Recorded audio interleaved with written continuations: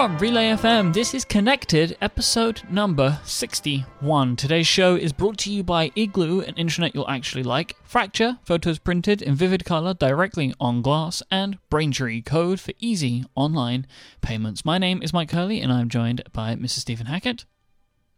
Hey, Mike. How you doing? I'm doing well. How are you this morning? I am very well indeed, and I also have Mr. Federico Viticci with me here, as always. Hello, Federico. Hey, guys. Big day today. Lots to talk about on the show docket today. Well, if you use a Mac, I guess it is a big day. Big day for Mac users, huh? Well, it's strange to consider that just a few years ago I used to be very excited about days like this. Now I just sit back and read what people have to say about Mac updates, OS X stuff.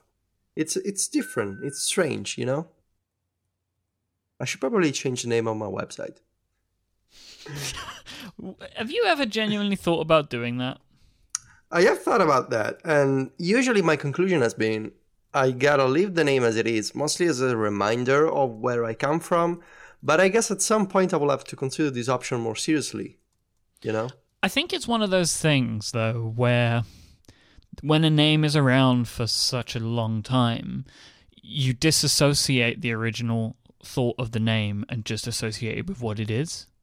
Like when I read Mac Stories, I just know what Mac Stories is. I don't think it's stories about Macs. Yeah.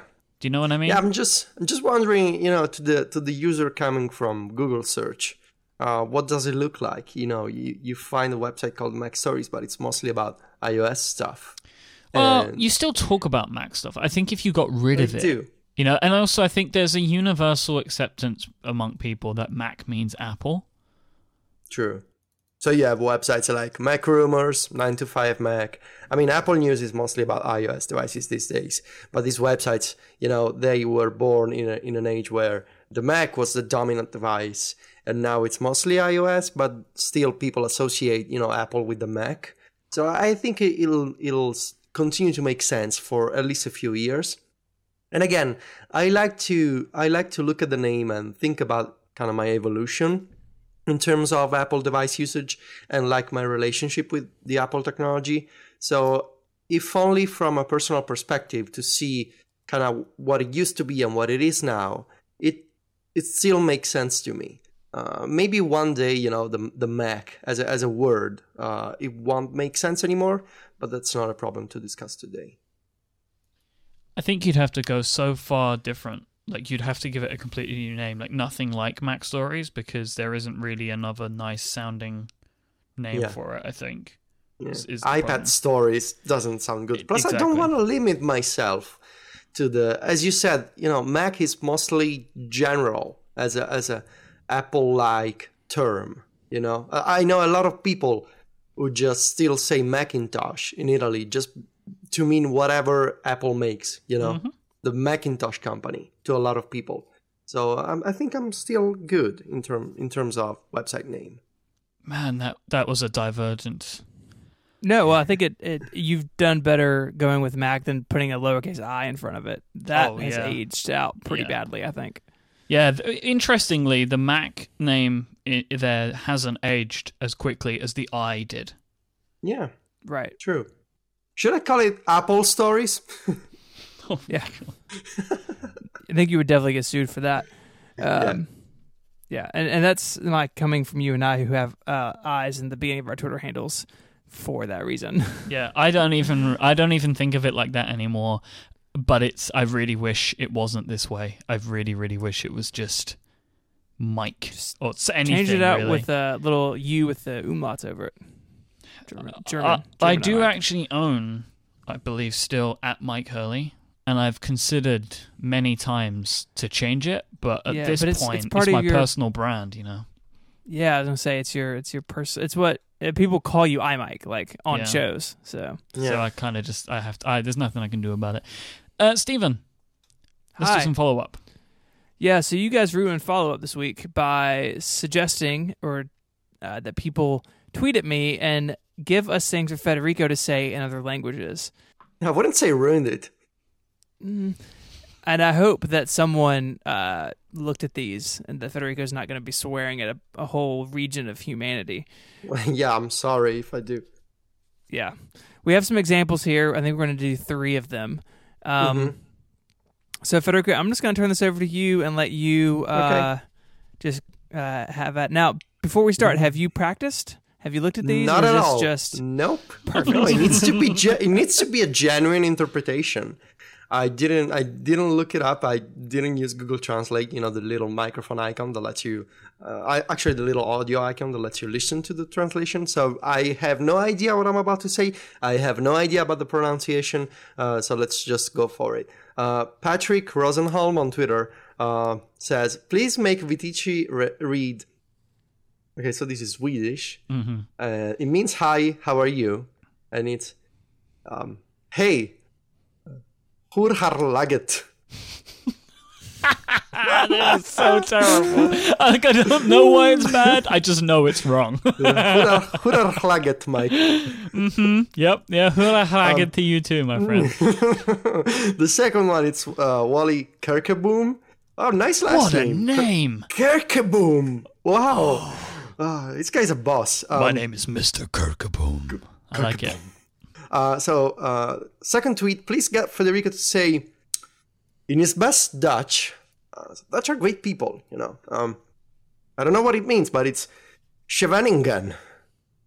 Sounds like shenanigans. I don't know. It's one of the 8 districts of The Hague, as well as a sub-district of that city. Scheveningen. Did you just know that, or did you look it up? No, I just know it. You know, I'm very, very well versed in impressive. These things these days. Yeah. So the next one is, I would say Riles, but because it's a French person, maybe it's relay. It's like relay in French. Yep, relay. this is our French interpretation of ourselves. Relay. So I gotta say, salut. Oh man, I'm trying to read this in English. Salutations, mes amis de Montréal. Oh, that was beautiful. I don't care if that was wrong. Sorry, I guess it means hi to my friends from Montreal. I guess that's what it means. Mes amis. Right. In Italian would be I miei amici. Mes amis in French, I guess. So that's about it. Keep sending tweets to ISMH on Twitter if you have any. I'm sorry, Stephen. If you have any requests for translation to make, connected, always on, worldwide, that's what we do. We say hi, probably swear in other languages, but please don't get upset. I checked them out and they seem pretty good. Unless Wally Kirkeboom is that's like some kind of hidden swear word. Right. I kind of hope it is. Like not a real name, but like a joke. Yeah. When I worked at the Apple Store, sometimes the closing shift we would do. This is so terrible. We would do fake appointments in like the last couple slots so we could get to our closing stuff early, and we always did like sort of jokey names. And then our manager caught on, and then we just made up names that sounded real but were indeed fake people. It was great. Nice work. I apologize to anyone who tried to make an appointment and couldn't. We have moving on. We have a question from Mayak to revisit iCloud Photo Library. So we talked about this a while back. We haven't really talked about it since. Just wanted to check in and see who of the 3 of us are using it, and then is the performance better on iOS 9 than it was on iOS 8? On iOS 8, you'd go to like the photo picker and Instagram or something, and your phone would just sit there and kind of like think for a while and then let you select an image. So I'm not using it. I'm still using my Dropbox Finder system. I keep being drawn to photos. I feel like I might end up there at some point again, but for now I'm still in Dropbox and Finder. What about you, Federico? I'm still using it every day. And in fact, it's gotten better with iOS 9. It's faster, and more importantly, it shows what's uploading and how many megabytes or kilobytes, if it's just a selfie, is uploading to the cloud. At the bottom of the Photos app, there's like a percentage of completion. And I'm using it every day. It was a fantastic experience when setting up this iPhone 6s that I bought last week. I just signed into my iCloud account, and in just a couple of hours, it pulled down all my photos and videos. I love that I that I haven't been thinking about photos at all for the past few months. I just take a picture and it's there in the Photos app. It's in iCloud, and I'm very happy. I'm paying for iCloud. My storage has increased because of recent changes, and in fact, I'm convincing all of my closest friends to switch to iCloud. I told you this. I'm kind of evangelizing iCloud Photo Library to people. It's a very nice experience. I'm not thinking about photo management anymore. It's just in iCloud. The only friction point for me at this point is that regularly I need to go through my photo library and delete screenshots. And I know that there's a few apps. In fact, I use some of those to get rid of screenshots. I use Screeny, which is an iOS app that lets me delete iPhone and iPad screenshots. So you can imagine for the website, I get quite a few screenshots in my library because of app reviews and that kind of stuff. And the problem is these apps tend to always miss some images. Like if the resolution doesn't match, if maybe I work on a screenshot and I crop it and the resolution changes, the app cannot find it anymore. So the only management that I'm doing is going through my photo library and deleting these kind of images I don't want to keep. But for everything else, it's faster. I like that I see progress at the bottom of the app. And yeah, I'm a happy customer. Cool. What about you, Mike? So, unbeknownst to me, I only just turned on iCloud Photo Library like 2 weeks ago. I didn't know it wasn't on. I'm not really sure. So, what I thought was iCloud Photo Library was actually just PhotoStream, right? Okay. Yeah. Oh, wow. Nice, Mike. I didn't know. I just assumed it was on. Or maybe I had it on and turned it off or something happened. But when I upgraded my iCloud storage, I put more storage in, I was in there. I was like, oh, it's not on. I'll turn it on now. And it's fine. I mean, I have obviously no comments because I had nothing to compare it to because I wasn't using it before. I like that I can very quickly grab a photo on my Mac. You know, like I take a screenshot or something and then I can just grab it on my Mac. That's been very useful for me. And also the Photos app has been good to help me find some photos recently. Like I'm putting together this talk at the moment. I needed some pictures for a presentation. And I was able to just find them by searching, right? Which was, you know, I can search like San Francisco and it gives me what I need. So that was totally fine. Aside from that, I don't really have much to say, which is probably good because it means at least it's just getting out my way and letting me do whatever I need to do. Yeah. But I'm not really using the Photos app, and I haven't imported all of the pictures that I have in Dropbox yet. Maybe at some point I will, but I don't need to do that right now, and I'm waiting until I'm at a scenario where my internet connection is faster, so I don't have to upload them over my LTE hotspot, because that would suck. 2 points, Mike. First one, it is super confusing to me that if you go into settings, photos and camera, there's still this bunch of options like legacy options for PhotoStream. I don't understand why there's both iCloud Photo Library and PhotoStream. I think if you turn on iCloud Photo Library, the PhotoStream stuff should just go away. No, it's the setting is there, just turn off. My feeling, it should just go. It should, or everything related to PhotoStream should just disappear from your settings. I think that's what it should be.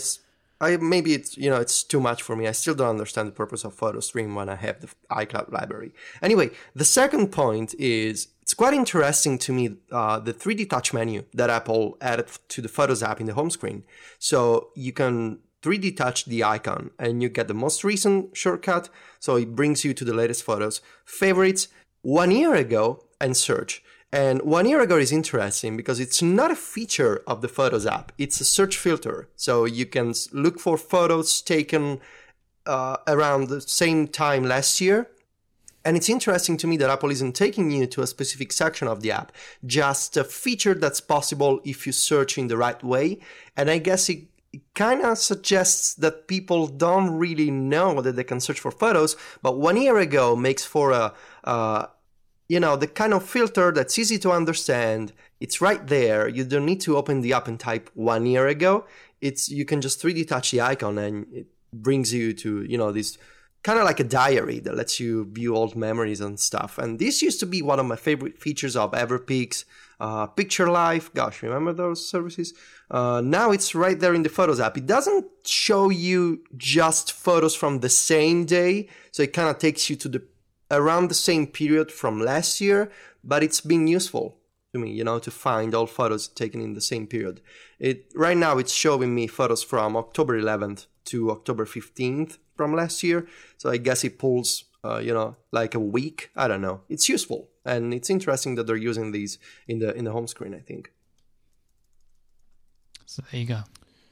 Yep. So that's photo stuff. We had a lot of people write in and tweet about control center customization. And Federico, I think you had some thoughts on that. Yeah, I mean, I saw this on Twitter. A lot of people saying you should be able to use 3D Touch to customize or at least have more menus or more toggles in the control center when you press firmly on the display.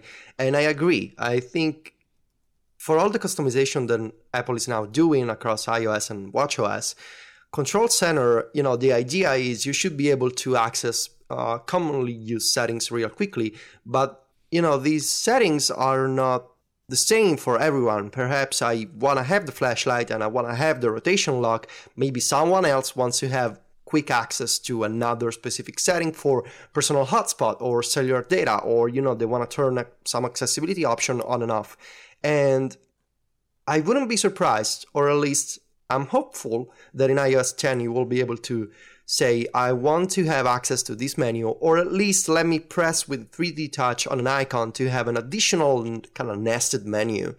So if I press on the rotation lock, I can say, okay, I want to lock my device in portrait mode, but when there's a video, just put the video in landscape because I prefer landscape. So I think Control Center was a good idea with iOS 9. Now it needs to be expanded, and maybe 3D Touch, or, there's still a settings screen in the settings Control Center. It's mostly empty. They could use that screen. They could also use 3D Touch to customize the menus that are shown. That's on my list for iOS 10 next year. But I don't want to think about, there's going to be iOS 10 next year because it means another review, and I just feel sick if I think about another review at this point. Still, it needs to be done. Make you laugh. Why are you laughing, Mike? I like the idea of you being already terrified about the fact that there's a review due next year. Yes, very much. I'm just, June next year, writing another review. Oh my God. Still, and I made a note in the document. Imagine 3D Touch for notifications too, like more actions, more menus. 3D Touch is clearly here to stay, and they can only do more at this point. So Control Center and notifications could be, possible candidates for more menus, more options. Power users love options. So give us options and we'll be happy. It needs to be power users only, because otherwise iOS is going to get too confusing. It's going to be like Windows 8 or something all up in there. So I had a bunch of differing feedback about 3 and the Feel at Home service. You remember last week we were talking about our carrier situations, and I mentioned that I was looking to switch to 3 because they had unlimited data at a good price, and I could also use that data when overseas for free. I have had so much feedback that is completely different in all regards. People telling me that 3 is awesome, people telling me that 3 sucks, people telling me that Feel at Home is awesome, and people telling me that Feel at Home sucks. And I think part of the problem is 3 are maybe, if you're thinking in American terms, a little bit more like T-Mobile or Sprint. They don't have the best coverage everywhere, but where they have coverage, it's good.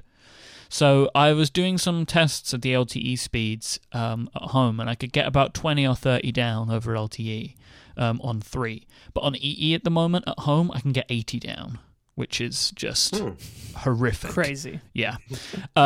Now, my understanding is at some point over the next 12 months, 3 are going to get access to this new 800 megahertz spectrum, which will increase their speeds also. EE has always been at the front of the 4G stuff. If you remember way back, probably in the prompt days, I was talking about EE because they were the first 4G carrier that we had. So I need to do some more testing. I need to do some more testing at home.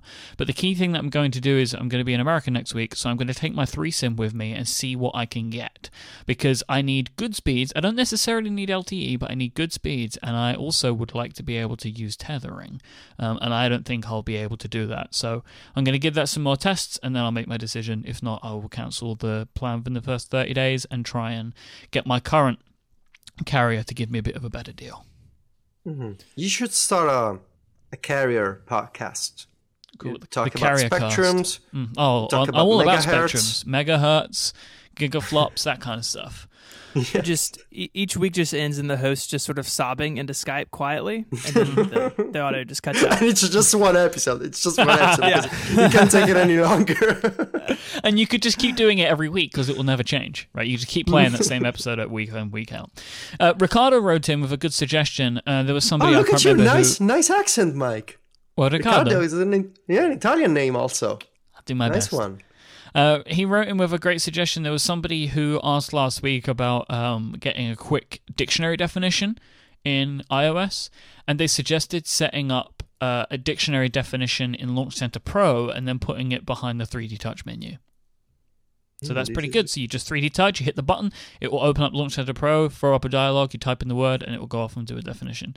It's not necessarily the most elegant, but at least it's a quick way, and it's somewhere it will always be there on your home screen. Are you guys using Launch Center Pro on your device? Yes, but I pretty much. I mean, I'm still deciding what I'm going to do with it long term with the 3D Touch stuff because I'm not sure it's that useful to me. But I've always used Launch Center Pro mainly as a launcher for Google Docs. Mm-hmm. And since they put this extension, the Today widget in, it's changed everything for me. So I have all of the show documents in Launch Center Pro in the Today extension, and you tap it, and it just directly opens the Google Doc. It doesn't even open Launch Center Pro anymore. Or even the Google Drive app, because Google changed quietly their callback URL stuff. And now you can directly open Google Sheets and Google Docs. Previously, you had to open it via the Google Drive app, but you don't need to do that anymore. You can use, I think it's Google Docs and Google Sheets, / and then the URL of the document, and it opens it straight to the Google Docs or Google Sheets app on iOS. So I just have I have like a block of 12 icons, which are all Google Docs stuff, and I can just hit those, and it opens me right into that app. So that's what I use Launch Center Pro for now. Oh, nice. I had no idea about the URL scheme changes. I found it by accident. Thanks for the tip, Mike. That's a Mikey tip. You continue to provide welcome amounts of life hacks on a weekly basis. That's what I'm all about. And last piece of follow-up this week, Hakan has wanted to comment, Federico, this is a real-time follow-up, that your Swedish was perfect. You correctly pronounced the Swedish, which I cannot believe you managed to do. Let's see. I can go live in Sweden, and I will be fine. I will be able to communicate, mostly with "Hi, how are you?" But that's a start. That's all you need. Yeah. All right, let me take our first break this week and thank Braintree for sponsoring this week's episode. Braintree, code for easy online payments. If you're a mobile app developer, you should be checking out Braintree. Braintree is the payment solution used by companies like Uber, Hotel Tonight, Airbnb, Living Social, Munchery, and many, many more. Braintree has made the payment experiences in these apps seamless and magical, and now you can add a similar experience to your own app too. With excellent customer service and simple integration, Braintree gets you ready to receive payments quickly and easily. Braintree's continuous support plus fast payouts means you'll be prepared as your company grows from your first dollar to your billionth. Braintree is also helping solve the problem of mobile cart abandonment by offering a best-in-class mobile checkout experience, and they can make payment experiences in some of your favorite apps seamless and magical. Now you can add a similar experience to your own app as well. Braintree will give you a full stack payment solution, support for all payment types that your customers might want, including PayPal, Apple Pay, Bitcoin, Venmo, cards, and way more, all with just a single integration. It's across all platforms with you, with superior fraud protection and their fantastic customer service and those important fast payouts. To learn more and for your first $50,000 in transactions fee-free, go to braintreepayments.com/connected. So a lot of news this week from Apple, but we want to talk real quick, since Mike, you and I are both on the show, about the Relay FM app. Yes. So we got some links in the show notes, one to a page on our site, one to the app itself in the iOS App Store, and then one to our developer TapJet. The idea behind the app is it's all built around notifications for live streaming. So shows like our show, Connected, we're streaming live right now, and you can listen on our website, and there's a IRC chat room embedded on the website. But that you had to kind of know when we were doing it, right? You had to either follow us on Twitter or kind of be around. And with the app, if you have the app installed, you can get a push notification and you can listen in the app just directly. And so far, it's been a lot of fun to have more people listening live, and it's really easy to go through and hit a little notify on the shows that you want. And for shows that don't stream live, you can listen to past episodes, and you can see show notes, and all of that's kind of in there, all in one place now. Yeah, we're really happy with it, and it's been amazing to work with TapJet. But they have this system which is kind of unbelievable that it exists, where we have an app, but all of the content in the app is controlled by a series of text files in Dropbox. It's madness. So, like, for example, today before the show, we put in a whole new section into the app which has a list of all of our shows, and you can go in and set your notification options or subscribe to certain shows just in a big list, where previously, well, and there still is a list of episodes when you open, but then you can slide across to the shows tab and you can see them all there. Now, we were able to do that without having to submit the app for another review or anything like that, so we can add new features like this and new content really, really easily, and that's the power of the TapJet system. And we have a lot more stuff that we want to do with the app. We want to put live chat in there. That is on our radar. We want to do more stuff with the Apple Watch and actionable notifications, which I know is something that Federico wanted. We've got a lot of stuff that we want to do. We're very happy that it has split view and Safari View Controller. We made sure that they were a priority considering when we were releasing. But I think for just our 1.0, I'm really proud of what we've been able to do along with TapJets and our great designer, Forgotten Towel, on Twitter. They've done just an incredible job, and we're really happy with it, and I think people seem to be pretty happy with it on the whole.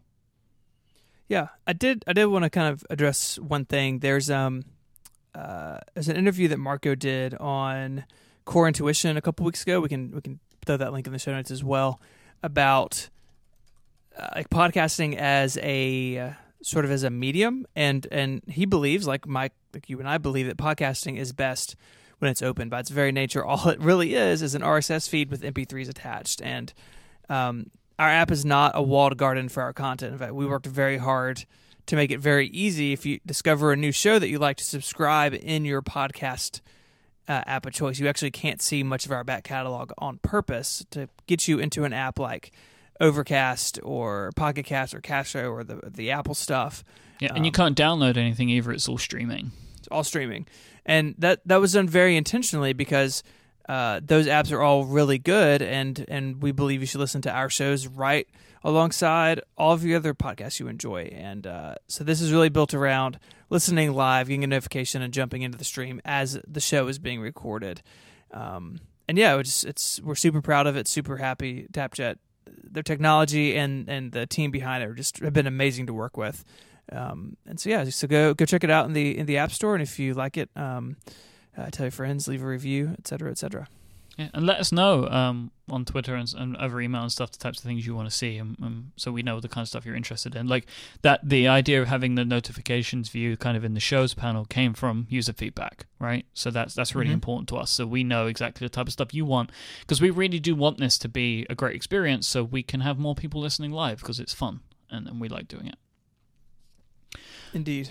There was something that I wanted to bring up, just a random thing. I saw Joshua Topolsky tweet over the weekend about and his tweet, and I'll read it verbatim. At what point can we talk about this awful, badly placed yet badly needed back button in iOS? And that really struck a chord with me. I wanted to talk about it. So the new kind of iOS 9 back button is a fantastic addition, right? So this allows you're in one app, you go out to another either by a link or by a notification that comes in, you tap it, you go to another app, do what you need to do, and it says back to X, whatever the app is, and you just tap it and it takes you back to the app that you were in.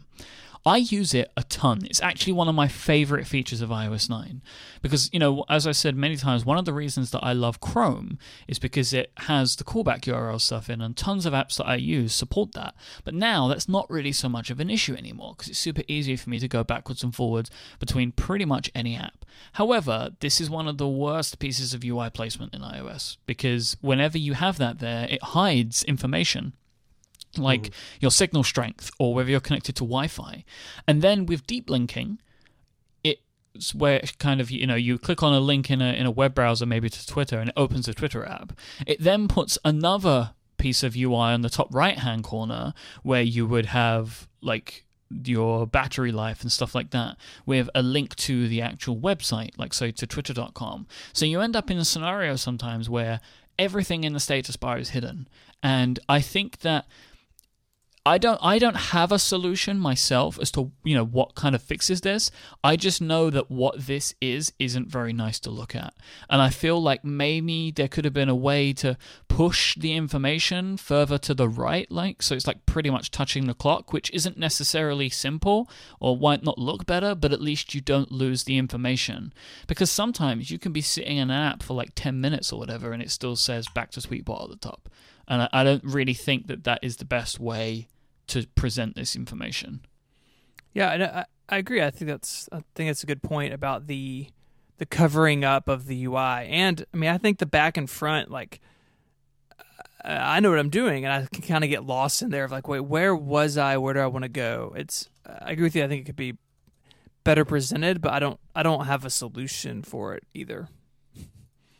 It's problematic because there's utility in, you know, being able to return to the previous app or go into the web version of a universal link. It's just, where else would you put it? Would you double the height of the status bar? So like when you're on a phone call and you click the home button, you get a taller status bar that has a label at the bottom. Would you do that for, you know, every time you open an app from another app? So you're basically using, iOS 9 with the double status bar all the time. What else would you do? Would you do it above the keyboard? And it's, you know, the problem is the status bar, it's the only piece of UI that's shared by the system and apps. So of course Apple went with the status bar to include different, you know, shortcuts to apps and, you know, to Safari. I don't know what the solution is. I wonder if they should try to be more, you know, clever about it, especially on the iPad, where there's the space, you know, to fit, you know, carrier information, signal, battery information. Instead, you end up with these shortcuts on the left and on the right, and the status bar on the iPad is mostly empty.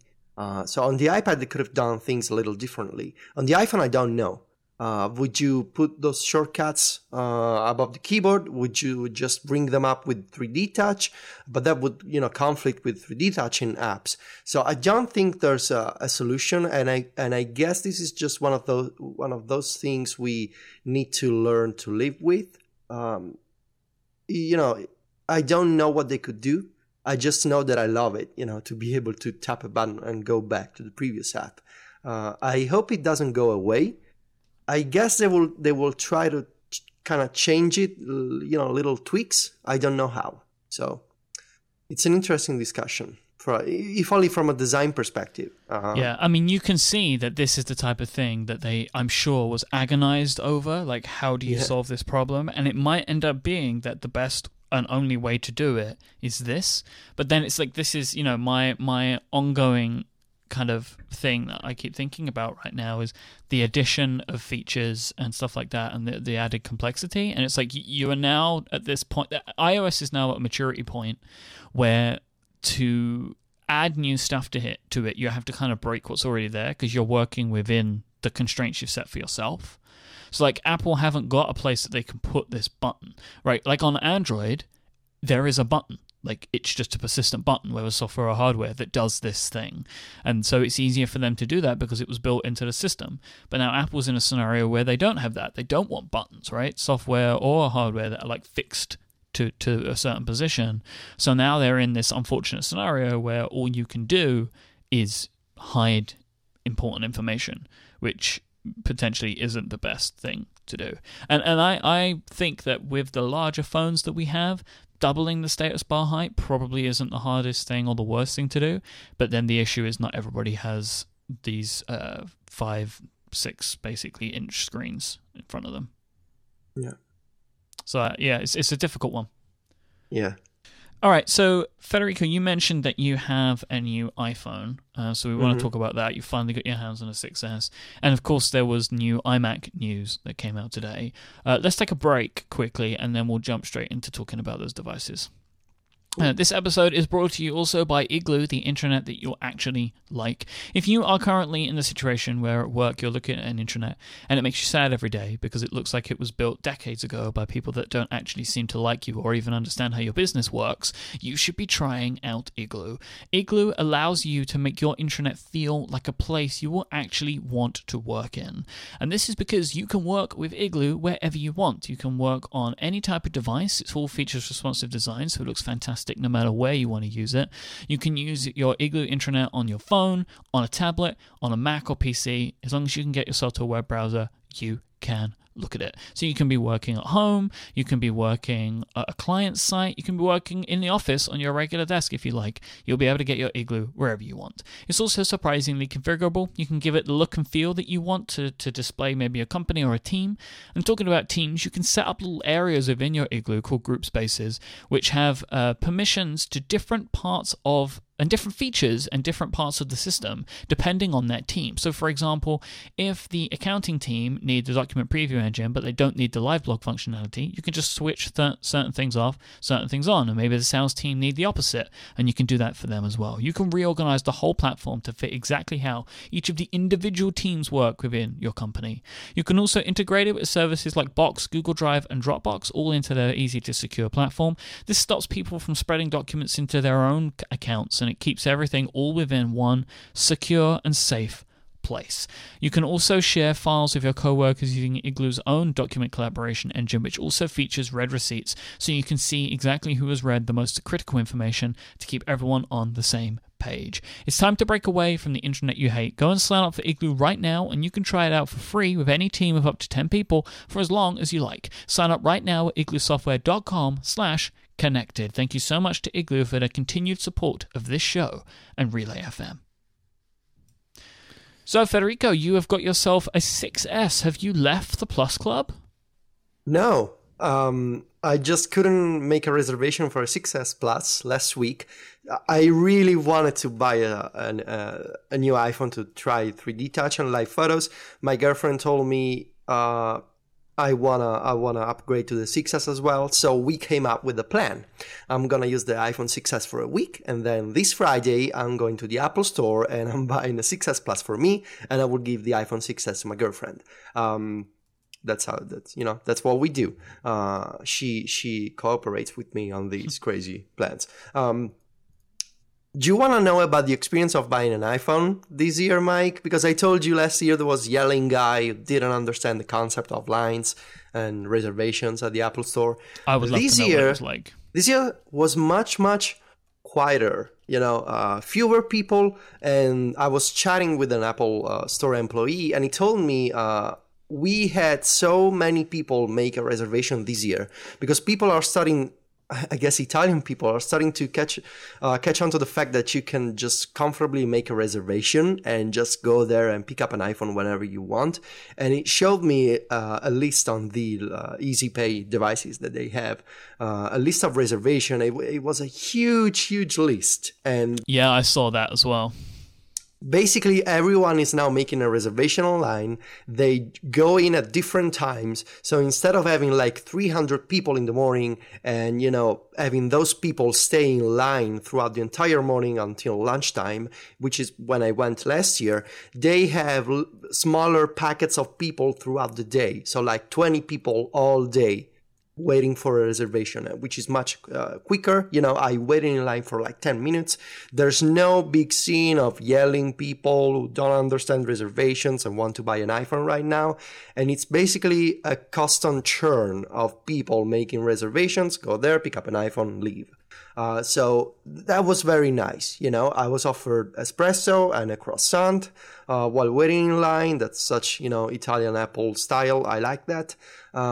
I'm in love with 3D Touch. It's really, really nice. I now understand what people were talking about. The haptic feedback, the new vibrator inside the iPhone. It's much, much better than the one in the 6 Plus. It was the 6 Plus one was too loud. Now I can plug my phone in when my girlfriend's sleeping and not be scared that I'm going to wake her up. Yeah, it's not like an airplane taking off anymore. It's very nice. I'm in love with the shortcuts on the home screen. I'm still learning all the different ways that I can save time by navigating into different sections of my apps. One that I'm using a lot is I'm using this version of Newsify, which is an RSS reader. Lets me jump into my unread list directly. I'm also using the App Store search and redeem shortcuts a lot because, I'm always searching for apps or redeeming codes, and that's a useful shortcut. And also Safari, I love that I can 3D touch and open a new tab directly from a home screen. And also the messages shortcuts to jump into a specific conversation, that's terrific, because every time I go pick up my girlfriend at class, I can just for 3D touch the messages app, jump straight into our conversation and say that I'm waiting. So that's very nice shortcuts to save time on the home screen. I have to say though, I am 100% baffled as to the people it picks. Why? Then it doesn't seem like there's any logic to it. I think it's on my most recent conversations. It's not for me. So my most recent conversations were Stephen, my mom, Gray, and my dad. But then when I go into the 3D touch, it's Stephen, Gray, and Matt. Like I haven't me and Matt haven't exchanged an iMessage since Friday. Doesn't make any sense to me, like how they pick them out. Stephen, are they any kind of order for you? Did they make any sense for you? Let's see. I never actually used it. Yeah, so what's interesting is that right now it's Mike, it's you, it's two local friends, and then Sean Blanc. Sean Blanc and I have a phone call scheduled every Tuesday after Connected. And so I wonder that if it knows that Sean is on my calendar for an hour and a half from now, and it's putting him there like like a proactive shortcut. Yeah. So I mean, I don't know. It seems to be like a mix of what it thinks I want and who I've talked to recently. It seems to be trying to guess what I want. So, speaking of 3D touch, I'm using the peek and pop gestures a lot in apps that I'm trying. It's two things. They're useful because I can preview a web page without having to do the whole Safari with controller dance with the dumb button in the top right, or I can preview images, so I get a bigger preview. I can preview conversations, and it's not just that they're useful, they're also nice in the hand. Like they feel very nice to kind of like peek and pop. I don't know, it's the combination of the visual effects, the haptic feedback, but it's just nice for me to do that. So I'm doing that a lot, and I kind of wish that developers were able to use the custom gestures, like the side gestures that you can see in Mail. So in Mail, when you pick a message, you can swipe up to see a list of menus, but you can also swipe to the left and you get these icons like a side menu. And I haven't seen any developer do that, and I guess that it's not an open API. So developers can do the little list at the bottom, but they cannot do the custom icon and menu on the side. So I wish that Apple kind of opened that up to developers in the next release. Touch ID, super fast, as you guys said. I can only confirm. But for me, it's so fast that it's becoming a problem, because every time I want to look at my notifications in the morning, the iPhone just unlocks. So I know I can hit the power button. I know I can use a different finger, but seriously, years and years of muscle memory of just reaching out with my thumb quickly enough not to unlock my iPhone, and now it unlocks instead. That's just, a problem because I'm just used to it. And so what I'm doing now is I'm opening Notification Center instead if I want to catch up on all my notifications, and this is the part that I don't like, I just unlock my iPhone and then I go, hunt around for badges on my apps and see manually everything that's new. That's not a good experience, but I also love the fact that Touch ID is so fast that I can get in and out of my lock screen and home screen really fast. So what I'm wishing for next year is a way to just press any part of the screen, like with 3D touch, to kind of wake the iPhone. So don't let me use a different finger. Don't let me reach to the power button to wake up the screen. Just let me press the display to kind of like poke my iPhone and say, hey, wake up, I need to see the lock screen. I don't know from a energy consumption that would be a problem to always be able to 3D touch the screen even when it's off, to just wake it up. But I think it would be nice, you know?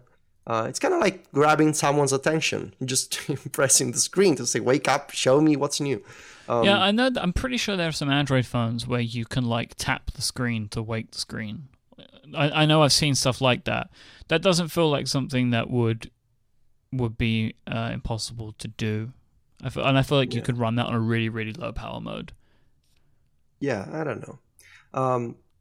What else? Live photos, really nice. The frame rate is kind of low, which makes them feel more like GIFs with audio.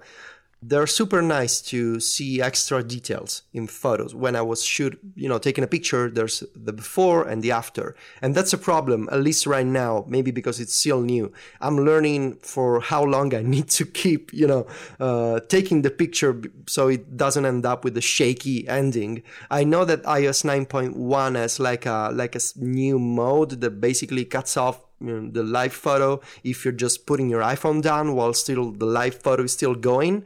Right now I'm just paying extra attention to holding my iPhone upright even after I took a picture, because I know that the live photo is still running. Yeah, it seems to be like really random before or after for me. I know it's meant to be like 1.5 seconds before and the same after, but I feel like it's sometimes not like that. So I have no idea as well. So I'm looking forward to it being fixed for me, because so many of my photos, when they're live photos, now end in the phone moving in an erratic way at the end. Now, Mike and Stephen, the core part of this conversation. The 6S is too small for me. I really want an iPhone 6S Plus. I'm used to the Plus size. I'm a happy member of the Plus Club. Mike was right. Whatever, Mike. I really miss, the extra screen space, the extra battery, and the idea that I have this big phone and it shows me big web pages, big photos. So I'm gonna buy a 6S Plus this weekend. And I wanted to tell you this. I think this year I may go with the gold model. Okay. I want to buy a gold iPhone. What? I need to know why, because I seriously considered it. And this is going to sound stupid, and I don't mean to sound like a jerk, but I think it's more of a show-off, and I like that. You like to be a bit flamboyant over there, buddy, huh? I like that I have a gold iPhone, and I know that it's not really gold, and I know that it costs the same, and I know that people say it's tacky, but it makes it feel luxurious, maybe. I don't know. It makes it feel cool in my mind. And every time You are having the exact same thought process that I had, but ended up chickening out and getting the white silver. I don't think I want. And I was realizing this. I spent the past few months with a white iPhone 6 Plus. I was thinking, I want to go back to the black iPhone, because iPhones have always been black for me. Actually, I miss the white iPhone. I don't know what it is. Maybe it's just different. Maybe it's the fact that the iOS interface, which in many apps is white, kind of blends with the body of the device. I don't know what it is. But I know that I'm looking at the gold iPhone and I'm like, that really looks cool. And I kind of want an iPhone that looks different, that kind of... This is going to sound stupid to a lot of people, that kind of makes more of a statement. I don't know how best to explain this. It just looks nice to me. And it looks like, oh yeah, that's a gold iPhone, And it's interesting that I'm treating the iPhone not just as an electronic device, but also as kind of an accessory, kind of like the watch. Probably not going to make sense to a lot of people, but yeah, I think I'm going to buy a gold iPhone. I'm going to be the guy with a gold iPhone. I just need to accept that. I think that's fine. Whatever. You're going to go with a case, or you're just going to go flat out gold it? No, just no case. I want to touch the gold, Yeah. It's not really gold, but, leave me at least with this idea. Okay. It's interesting. I didn't really think about going back to the smaller phone. Like you guys really prefer the Plus for a whole bunch of reasons. But there's a review on Tools and Toys Today by Josh Ginder talking about going back to the success from the Plus. And, again, to our point over and over, it's just nice to have options. And there's trade-offs with each, right? Like Josh talks about in his review, the Plus is a little more difficult to hold for some people. Or, Michael, you've talked about it a lot. You kind of do all these like weird hand tricks, and you sort of like trust the phone to do certain things, like if you kind of jimmy your hands back and forth. But for me, the camera and the battery life are worth that trade-off, and I think it is for you guys too. But and I thought I'd point out somebody who moved the other direction and who seems to be liking it. So yeah, it's good to have options. I see a lot of guys here with the rose gold iPhone, and the awful trend that I saw on Twitter, people calling it the rose gold iPhone, that's catching on here as well. I heard people saying rose gold, like men saying rose gold. Why would you say that? But yeah, I see a lot of men with the rose gold iPhone actually. And you're thinking standard gold, right? No. I like gold. I don't really like the rose gold. It's like light copper. I don't like it. Instead I just love the gold color of the iPhone. I have a close friend of mine here. She has a gold iPhone 6. I really like it. And in fact, she uses a transparent case, which if I ever decide to go with the case again, I may pick up a transparent one of those third-party cases. And she told me exactly what I was thinking. I just want to protect my iPhone, but still show it off because it's a gold iPhone. And if I ever decide to go with the case, I'm going to use a transparent one. So you're making me think that if you do it, you may give me the confidence to go gold for the 7. Because for me, even like what I really like about the gold is the gold ring around the home button. That's my favorite thing. So I could still wear it with a case with all the colors that I like and still have the gold. I think the gold accent is really, really good looking. So we just got my mom an iPhone 6. Just a standard 6 because it's free basically now with upgrade. And she got a white and silver one, and she was moving from a 5C. I was holding it today, and I was like, this is a great size.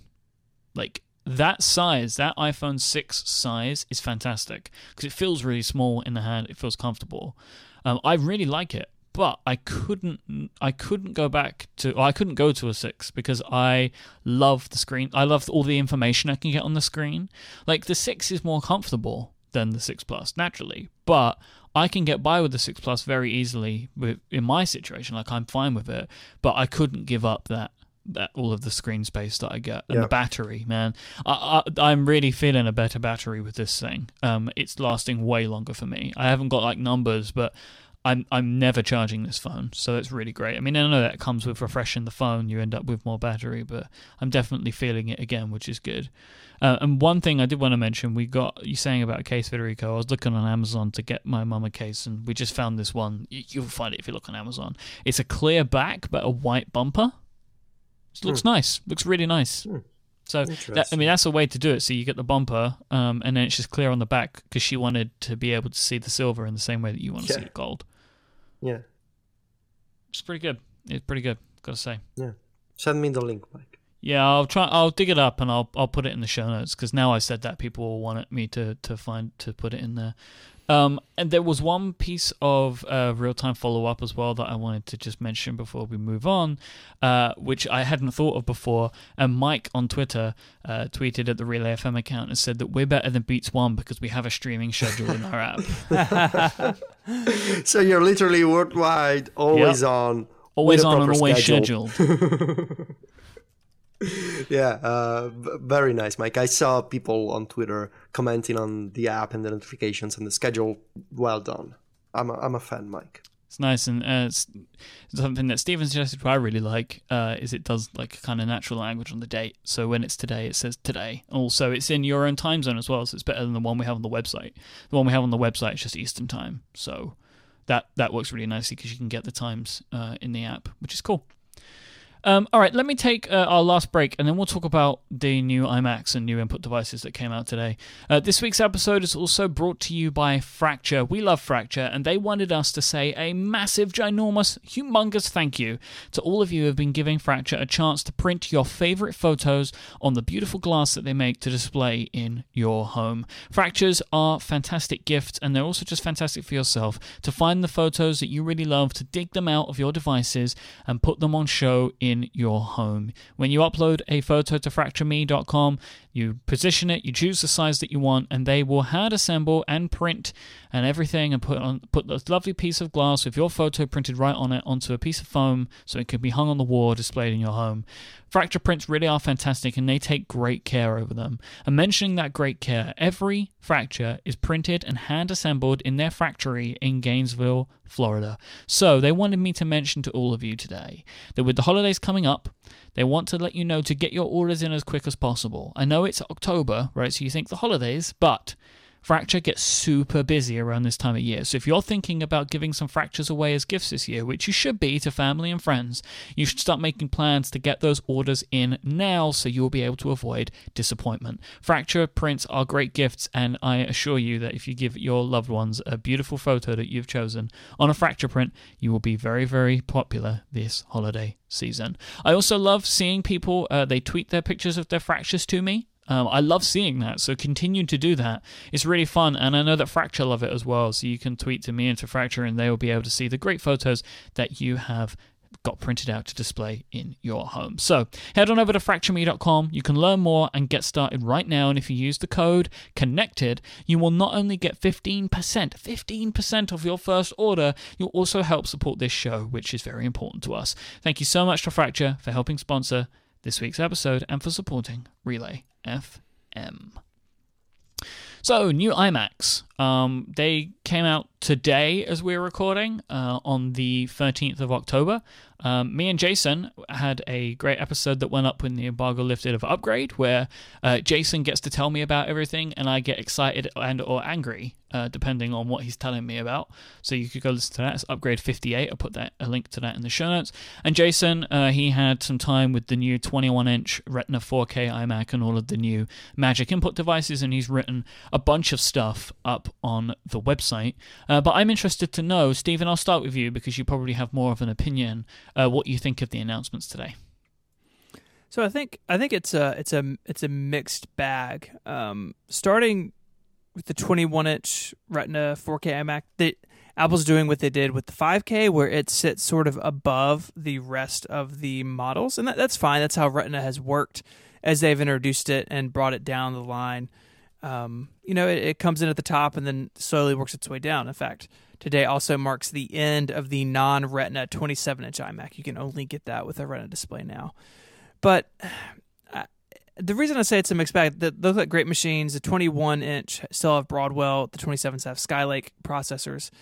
But what kills me is, once again, Apple is doing things to hit price points.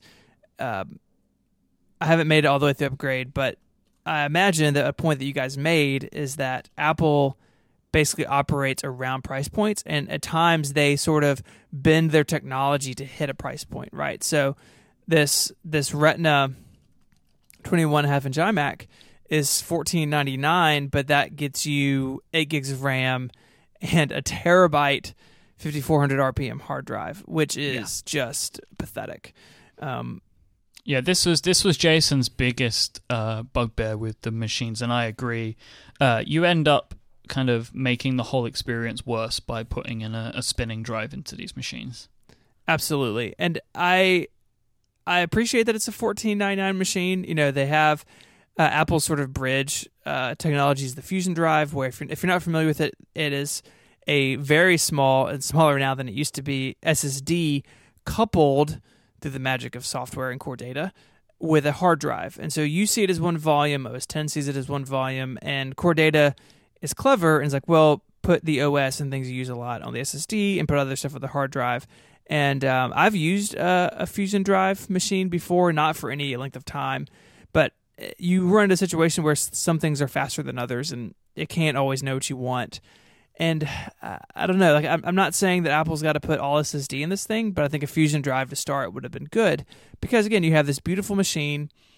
You know, it's powerful even with 8 gigs of RAM. It's plenty of computer for a lot of people, and the core storage, not core data, excuse me.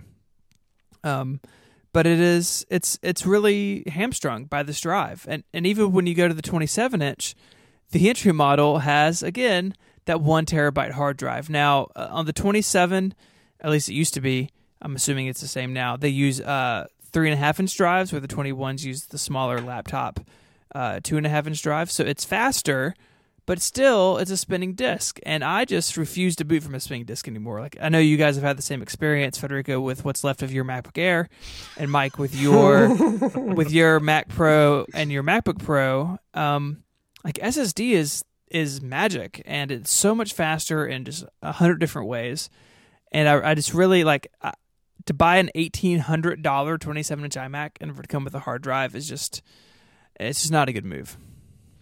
I just think it's so strange that you put like a technology like a Retina display into a machine, and like which is a very new technology. It's still kind of a futuristic technology, right? Because not everything has it, even though these iMacs are kind of one of the last bastions to fall in this scenario. You put this technology in, and then you still put a hard drive in. It just seems so strange to me that you would do that. It's obvious why they did it, right? But I feel like, my feeling is if the laptops can start with SSDs, the iMacs should as well. But Jason's point, which I see what you think about this, Stephen, is Apple know the data. So they probably know that, well, I would assume, maybe, that they know that iMac customers, on average, want more storage rather than a faster machine. These modern cars, they're super advanced, and they have all these robotics inside, and then you still need gas to drive a car. Yeah, they're still powered by fire, Yes. Except, spinning hard drives don't kill the planet, I think. Well, I don't know. Maybe there's some unrecyclable materials in there or something. Yeah, but to your point, I think that's right. I mean, when I think about the iMac, I think of 3 types of users. The first one kind of being at-home family users, and I think the iMacs have a big display. They're family computers. I could see putting a lot of pictures of movies and stuff on them. So yes, if I've got to choose between a terabyte hard drive or Fusion drive and a 256 gig flash drive, then I think it does make more sense to have the additional storage. iMacs also end up in businesses. A lot of designers use iMacs. A lot of just like office people use, if they're in a company that supports Macs, use iMacs. And there again, you don't want to be worrying about juggling data around and everyone has to have an external hard drive or keep stuff on the server. It's nice to have storage space there as well. And the third type of user that I see is education, and especially this 21-inch iMac. These iMacs go into labs, they go into classrooms, where the 27-inch is just too big and too expensive. And so there, $100 or $200 makes a difference if you're buying 35 iMacs. And so having that cheaper model be hard drive based, again, you get all the benefits of the additional storage and you keep the price point. So it's one of those things where on paper it may make sense to a lot of people. Clearly it makes sense to Apple, but the feel of it is sort of wrong. But to go with an SSD, you got to spend a bunch of money. And on the base 27-inch, and I believe that 21-inch, the biggest you can go on a SSD is 512 gigs. You can't get a terabyte SSD until you get to the higher end 27s. And it's expensive. It's like $900. I'm not complaining about that, but I think if you're buying one of these, you should set the money aside to at least go Fusion Drive, but to go SSD if possible, because you're going to get such a better experience. And the machine will age a lot better than with a spinning hard drive in there. The only the lowest range 27 can't go to the terabyte. The two next ones. It's difficult to say what's different between them now because they all have basically the same processor. But the $19.99 and the $22.99, you can put a terabyte in them. Okay. They all start with 8 gigs of RAM. As I railed about years ago on a predecessor to this show, the 21-inch iMac, the RAM is sealed in. So if you want to upgrade your RAM in the 21-inch, you have to do it at purchase. The 27 has an adorable little door on the back. You can add more RAM. But again, in buying systems today, it's been true with the laptops for a long time, but increasingly true with the iMac.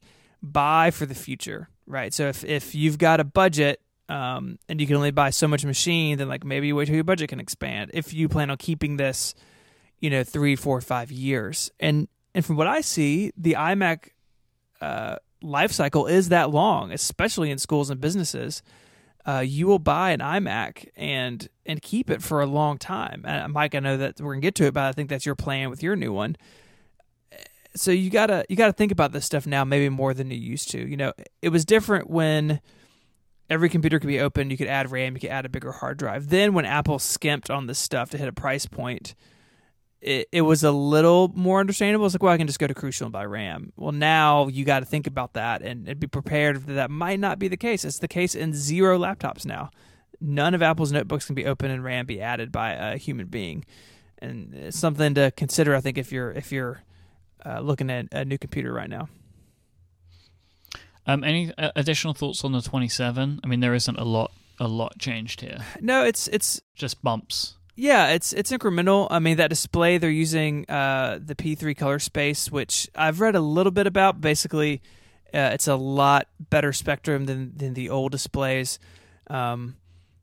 It's a good machine. And we were talking before the show that if I had one office, I would be buying a machine today. Right now I have 2 spaces and I'm going back and forth a lot. So I have a 15-inch MacBook Pro that I hook up to a bunch of stuff. But this computer is really tempting to me if I had just one desk in one place. Mm-hmm. It's not enough to like go build a studio at home, but one day maybe I will. But it's a great machine. If you're looking for an iMac, I mean, it's always nice to buy at the beginning of the cycle, and these 5K machines really seem like they're good computers. Yep, I have bought one. So what did you get? So I went with the top of the line 27, and I've thrown some stuff in it. So I have the 4 gigahertz quad core Intel Core i7 in there. I upgraded that. I've got 16 gigabytes of RAM and a terabyte of flash storage. So it wasn't cheap, but this is hopefully going to be my new machine. Yeah, I just built it as you said it. What's nice about that is if you go to 16 gigs of RAM, they only use 2 of the 4 RAM slots. You could buy a 16 gig kit a couple years from now if you needed a little more RAM. Yeah. But yeah, it's I think you're going to be really happy with it. It seems like I said. I mean, I would own one if it made sense for me right now. So it's arriving next week when I'm away. Which is probably for the best that I don't have a new machine to play with and set up before the trip, because that just feels like I would be wasting time doing that. So that's a little present for me when I get home. I did get with it the Magic Mouse 2 and Magic Trackpad 2. And I will be getting the new Magic Keyboard as well. So this is 3 new peripherals that Apple have announced today. And none of them are really as magic as they seem, maybe except for the trackpad. So the keyboard and the mouse and the trackpad and now all have rechargeable batteries in them, and they're recharged by lightning connectors, which is fine. So you can charge them up from basically any charger that you have in your home, because you probably got lightning cables all over the place like I do. So that's good. They have fast charging in some scenarios. The weird thing, like the mouse, the charging port is on the bottom, which is like very, very strange. But you can get... You got to like flip it upside down to charge it? Yeah, but you can get like... I know, I don't know why. But apparently you can get 4 hours of usage on a 2-minute charge. So that's not too bad. It's like the Apple Pencil in that regard. And then if you want the full charge, you have to charge it for a longer period, like overnight. So if you're running low, flip it over, go take a walk for 5 minutes, come back to your desk, and you're good to go for the rest of the day. So, I mean, if you're going to do it that way. And I expect, like, it was a scenario where they were like, we can do this fast charging, and it would be really, really useful design-wise, and the way that we can pack the stuff into this thing if we put the connector on the bottom. So they've done it that way. The new keyboard is not the horror keyboard from the MacBook. It doesn't have those new butterfly switches. It has the old switches, larger keycaps, and San Francisco font, and full-size function keys, which is strange. I noticed that in the picture. I assume that when they built this thing, they needed to be a set size for the battery or something, and so they have more space. That's probably what happened. So they threw that in, and then it has a little lightning. I keep getting confused. It's lightning, right? Lightning. Yes. Yes, it has a little lightning connector on it. Jason loves the fact that when you plug one of these machines in, it pairs automatically. They're Bluetooth, right? But you don't need to go through the setup. You just plug it into your machine, and it pairs automatically. And then you're good to go. That's pretty nice. I mean, if you've ever paired like Bluetooth mouse keyboard, especially in like an office environment where there's a bunch of keyboards and mice floating around, it can be troublesome. Yeah, I will say I use the Apple wireless keyboard. I found it to be the most comfortable for me, and I've ordered a new one to give it a shot. I'm hopeful. The pitch of it seems to be less, and it's shorter as well, which should hopefully make it a little bit better to type on. And I'm looking forward to trying it. I'm really glad they didn't go with the MacBook style key switches, but we'll see. I don't use the mouse or the trackpad, so like I ordered a trackpad so I could talk about it. And we actually use a Magic Trackpad on our Mac Mini at home that's hooked to the television, and it very recently like fell off the desk and is broken, and so I will end up putting a new Magic Trackpad there, I guess, when I'm done playing with it. But so the Magic Trackpad is the only input device that features Force Touch, so the mouse doesn't have it. I don't know how they would. I mean, you could do it on the mouse, I guess. I mean, it's curved. I'm sure they could figure that out. But like the thought of like picking your finger up or moving your hand away where you could force touch down on a mouse seems strange. And it seems like out of the three, Magic Mouse 2 is like the smallest update. Like it's just the built-in battery, and they say it like glides better. I don't know what that means. But the Magic Mouse did not get the same sort of update that the trackpad did, and which leads me to a question. I'm gonna see what you guys think about this. When you go to order an iMac, so I'm sitting here with one in my cart. I need to be careful because it's very expensive. It defaults to the Magic Mouse 2, and you can add the trackpad for $50 more. Is there a point where Apple just switches that and the trackpad is the default? I mean, do you guys see that making sense at some point in the future? I'm surprised they don't do it now, considering that the trackpad now has additional functionality, right, to OS X in Force Touch that the mouse doesn't have. And considering how popular laptops are, it surprises me that they haven't just said, like, the trackpad's what you go for. And I think, maybe the reason they didn't do it this time is because the trackpad's more expensive. Yeah, that's the only thing I can think of. I think if they were the same price and you could just pick, I think the default would be the trackpad. So do I. Yep, definitely. People are upset about the prices. These things are expensive. Yeah. So the new trackpad is $129, which is a shocking price. And the Magic Mouse 2 is $79. $79 is really high, but that doesn't make me feel as bad. $129 for a trackpad is too expensive. I got it because I was already spending like nearly £3,000 on a computer. So it's like, well, at this point, like I'm already spending too much money, so I may as well spend the next bit of money. But just as like an add-on peripheral, like to a machine that you already own and have been using, $130 is a lot of money. Yep. I had that feeling today when I bought one. I don't know. I mean, it seems... You can buy an Apple TV with the same money. Yeah. Yeah. A whole platform. That's kind of crazy. Yeah. Yeah, when you start comparing products like that, it gets a little bit tougher, doesn't it? Like, I can buy... which it also... I mean, how much is the new Apple TV? $149. Yeah, so for around about the same price, you get the Apple TV, which has the remote, which has the Force Touch capability in the remote. And you're like, what's in this trackpad? That is, when you compare it to the Apple TV, that price is crazy. There's magic in it. Oh, yeah, That's I didn't consider the magic part. Yeah, you're right. Yeah, and it's important to note, too, as the chat room points out, these things support Bluetooth 4.0. And so if you have an older Mac, you may be out of luck with these devices. So something to check up on before you order. That's one of those things that you just don't think about. Like, I wouldn't even think about that. Like, do I have the most up-to-date Bluetooth? Like, yeah, I mean, they've shipped with Bluetooth 4 for a while now. I mean, sure. I think like Casey's old MacBook Pro that he just replaced, I don't think would support it. But it's something to, I mean, if your computer's a couple years old, I think you should be good. And even if you don't, people on Twitter, I don't know if I've read it anywhere besides that, apparently you can use it with Bluetooth off if it's plugged in, if it's hardwired. I don't know if that's actually accurate or not, because people on Twitter were talking about it, so I thought I'd bring that up as well as maybe a possible solution if you have an older Mac floating around. Yeah, because the trackpad, the Lightning port is not on the bottom; it's on the front. Right, you couldn't use the sense. mouse, but you could use the keyboard and trackpad with little Lightning cables out to them. So Yep. So yeah, there we go. That's kind of the stuff today. I'm looking forward to picking up my new iMac. I will say this now: if you are interested in buying a Mac Pro and a 25-inch Dell monitor, just let me know. Like, I'm going to be selling this stuff, and I most likely will eventually put it on eBay. But I hate the thought of doing that. So if you're interested, contact me. Maybe over Twitter or via email or whatever.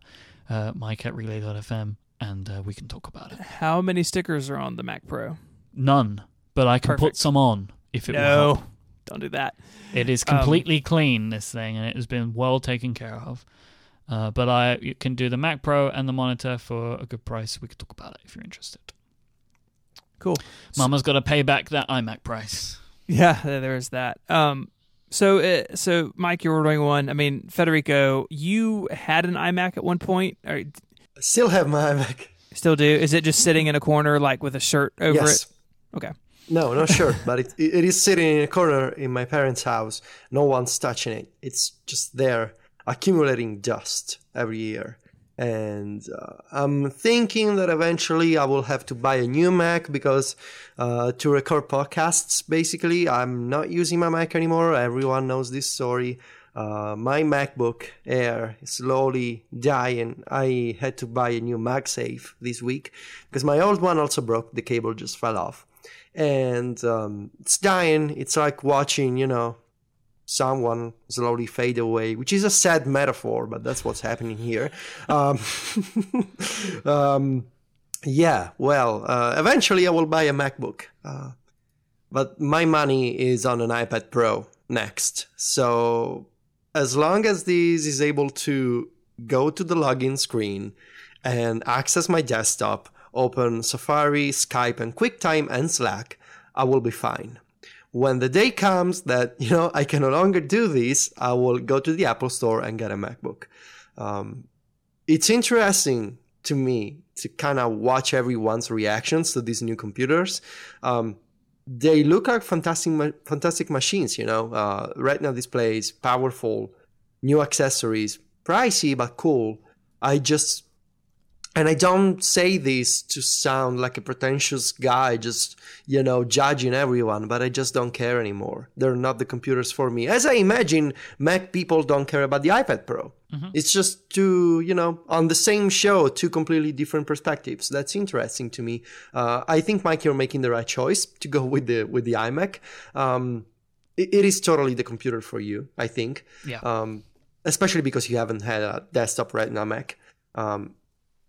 But yeah, this is not my kind of stuff. I'm just waiting for a new iPad and watching this MacBook abandon me every day more and more. And we will have some kind of funeral, I guess, when it's all over. Yep. We will sing a song. We will say goodbye. Give a 12 iPad salute or something. There will be like a ceremony with all my iPads and iPhones saying goodbye, but still holding up. New MagSafe, so it's kind of putting new juice into the MacBook. Yeah, but the iMacs are cool, just not for me. I have to say, when I was transferring the money between my accounts today to buy this thing, I was looking at what was left in the iPad Pro fund, and I was like, oh, okay, I need to pay attention to that one. Oh man, don't even mention it, because I will have to buy an iPad Pro, 64, cellular, smart keyboard, and pencil. And no 64, my friend, 32 or 128. Oh, no 60. Oh yeah, 128 then. Yeah. I can't believe that's starting at 32. Why not 64 and 128? Yeah, that's just stupid. It's just stupid. Because I'm going to have to get the 128, because I can't live over 32. Yeah. And that's why they're doing it, Mike. Right? Yeah. You just explained it. I know. But it's disgusting. And then I have to get the pencil and the keyboard. I'm basically gonna be bumping up against iMac price again. Yeah. And you won't be able to record podcasts on it, Mike. That's true. I had a thought about the iPad Pro yesterday. My wife and I spent the weekend out of town, and we're driving back.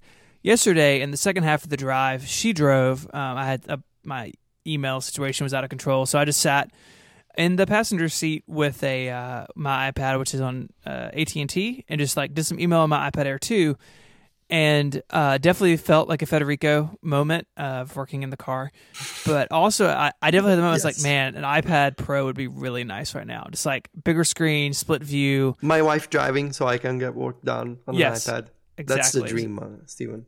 Yeah, so I had the thought of like, I've gone from not interested in the iPad Pro to like, I might check it out. So I guess we'll see how that goes. But I definitely just had a moment yesterday. I was like, man, bigger iPad would be awesome right now. Yeah, I'm definitely becoming more interested. I can attest to the fact of how productive Stephen was. I think he sent more things to me than he has done in the entire week. So you definitely do a lot of work when you're at that thing. Are you saying, Mike, that you want to convince your girlfriend to drive you around so you can get work done and reply to emails? No, I can reply to emails from wherever I am. I don't need to be driven around in a car to do it. Mm-hmm. I'm very productive. If you only had the email client that you're looking for, Mike. Please, let's not talk about that right now. Too soon. I don't want to get into that. I really don't want to get into that. It's horrible. I have 3 apps giving me push notifications right now. Oh my god, why? Oh, it's because I'm trying to. But at least turn off the notifications for 2 of them. No, because I'm also testing the notifications. Like, that's also a bit too much, Mike. that. You're going too far. Like, notifications are still the same notifications. You'd like to think so, wouldn't you? I know so. You're just doing too much, Mike. I'm sorry. Stephen, take us home. I think that's it for this week on Connected, but you do the show closing, so I don't know what to say. We're just done. I wanted to test you to see if you could pick it up, but you really couldn't, so... I can't do it. You got an F on that one. If you want to find the show notes for this week, it's not difficult. You just go to relay.fm/connected/61. If you want to find us all online, there's some great places to do that. You can find Federico's work over at macstories.net and Stephen's over at 512pixels.net. If you want to find us all on Twitter, also, very, very simple. You can find @Viticci, VITICCI on Twitter. And as me and Stephen mentioned at the top of the show, we both put silly I's in our names. So Stephen is ISMH and I am IMYKE on Twitter. Thanks again to our great sponsors for this week's episode, the lovely people over at Fracture, Igloo, and Braintree for helping make this episode possible. Most of all, thank you for listening. Don't forget to download the Relay FM apps. You can join us live every week and also see when we're going to be streaming via our shows page where you get a lovely schedule. So, until next time, thanks for listening. Say goodbye, guys. Arrivederci. Adios.